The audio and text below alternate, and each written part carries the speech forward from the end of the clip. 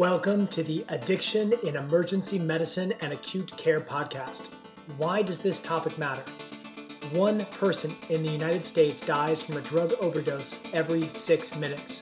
We as healthcare providers must do better to treat addiction, prevent overdoses, and improve the lives of our patients and their families. This podcast is designed to provide you with simple and evidence-based information on substance use disorders that you can use to take better care of your patients on your next shift.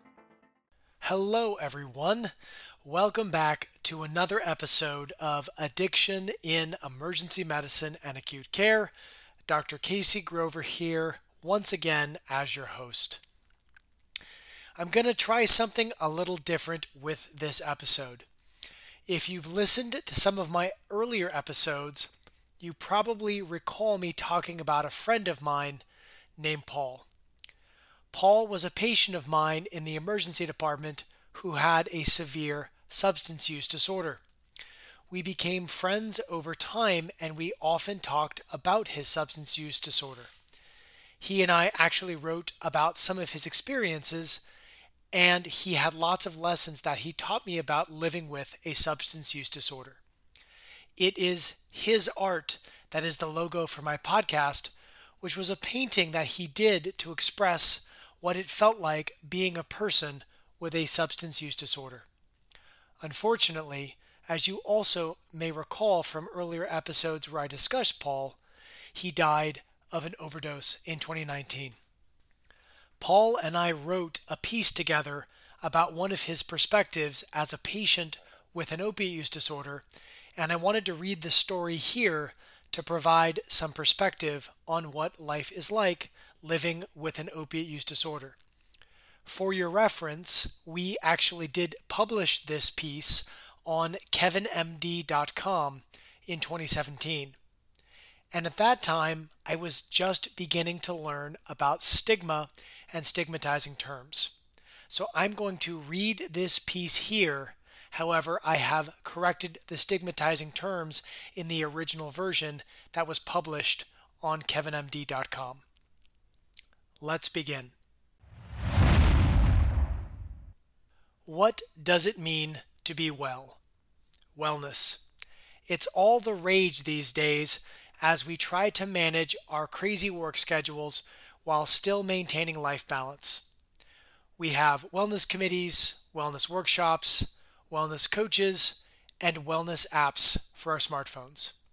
So then, what does it mean to be well? To the average person and to the dictionary, to be well is to be in good health, or in a good or satisfactory way. However, to those suffering through an opiate use disorder, the idea of what it means to be well is completely different, and provides a rather harsh insight into how hard it is to fight addiction when everyone around you just believes that your addiction is a moral shortcoming rather than a medical illness. I recently took care of a patient in my emergency department who is in recovery from an opiate use disorder, and he took the time to share some of his stories with me. His use of the word well as he recounted his years of addiction, dependence, withdrawal, and debauchery was profoundly different than anything I had previously associated with the word. Paul Harper was a polydrug user and was open about his history of drug use when we met. We sat down over a few cups of coffee, him talking about his life with addiction and then in recovery, me just listening and taking notes. As a person who has never been addicted to drugs, I have a lot to learn about what it's like going through it.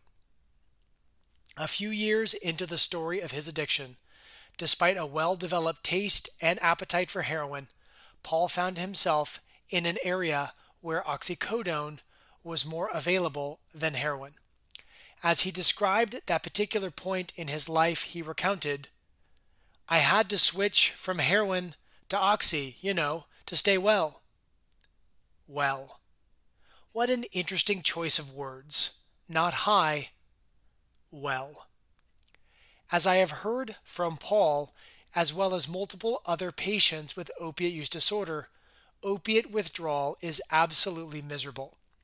So miserable as to keep a person using injection drugs just so they don't have to face withdrawal.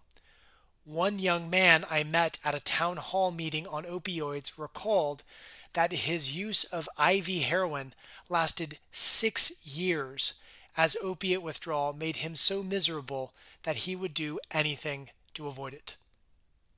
So in Paul's story, his efforts to be well were simply just trying to stay out of opiate withdrawal. If only he had known about, and had access to, the various treatments for opiate dependence and withdrawal, perhaps that moment could have been an opportunity to seek treatment for his addiction rather than just moving on to a new drug to replace the old one. As I sat, sipping coffee, frantically typing, as Paul was sharing his misadventures in addiction, he moved on to a story about a girlfriend of his who had an asthma attack while she had an opiate use disorder. The long and short of it was that she was having a major asthma attack, severe enough that he had to take her to a local emergency department. Given how much trouble she'd been having with her asthma, she had to stay in the emergency department all day and hadn't been able to use heroin and was starting to withdraw. As a part of her treatment, they established an IV so as to administer medications to stabilize her breathing. Paul was keenly aware of her impending opiate withdrawal, and so he did what any concerned friend who understood opiate use disorder would do. He shot heroin right into her hospital IV. As he recounted the details of the story, he didn't miss a beat as he told me about shooting heroin into her IV tubing. "You know," he said, "I just had to get her well." Once again, well. Not high, well. I am the first to admit that I led a sheltered upbringing. I attended private school in a nice area. We had multiple school seminars and lectures through the years on why drugs were evil and how they ruined your life. We hosted people who had hit rock bottom and lived to tell about it, sharing their horrific experiences with us in an attempt to scare us away from drugs. I went off to college with a sound understanding that drugs are bad and little more insight than that. Granted, it was enough to guide me towards the weekend beer and away from anything that involved a pipe or a needle, but it left me believing that drug use was the deserved choice of the intellectually weak and destitute. Let's look at things another way. Imagine you're in Paul's shoes. You're sitting in an emergency department, your girlfriend is sick with asthma, and you know that if she doesn't get an opioid in her system in the next few hours, she's going to withdraw and get very sick.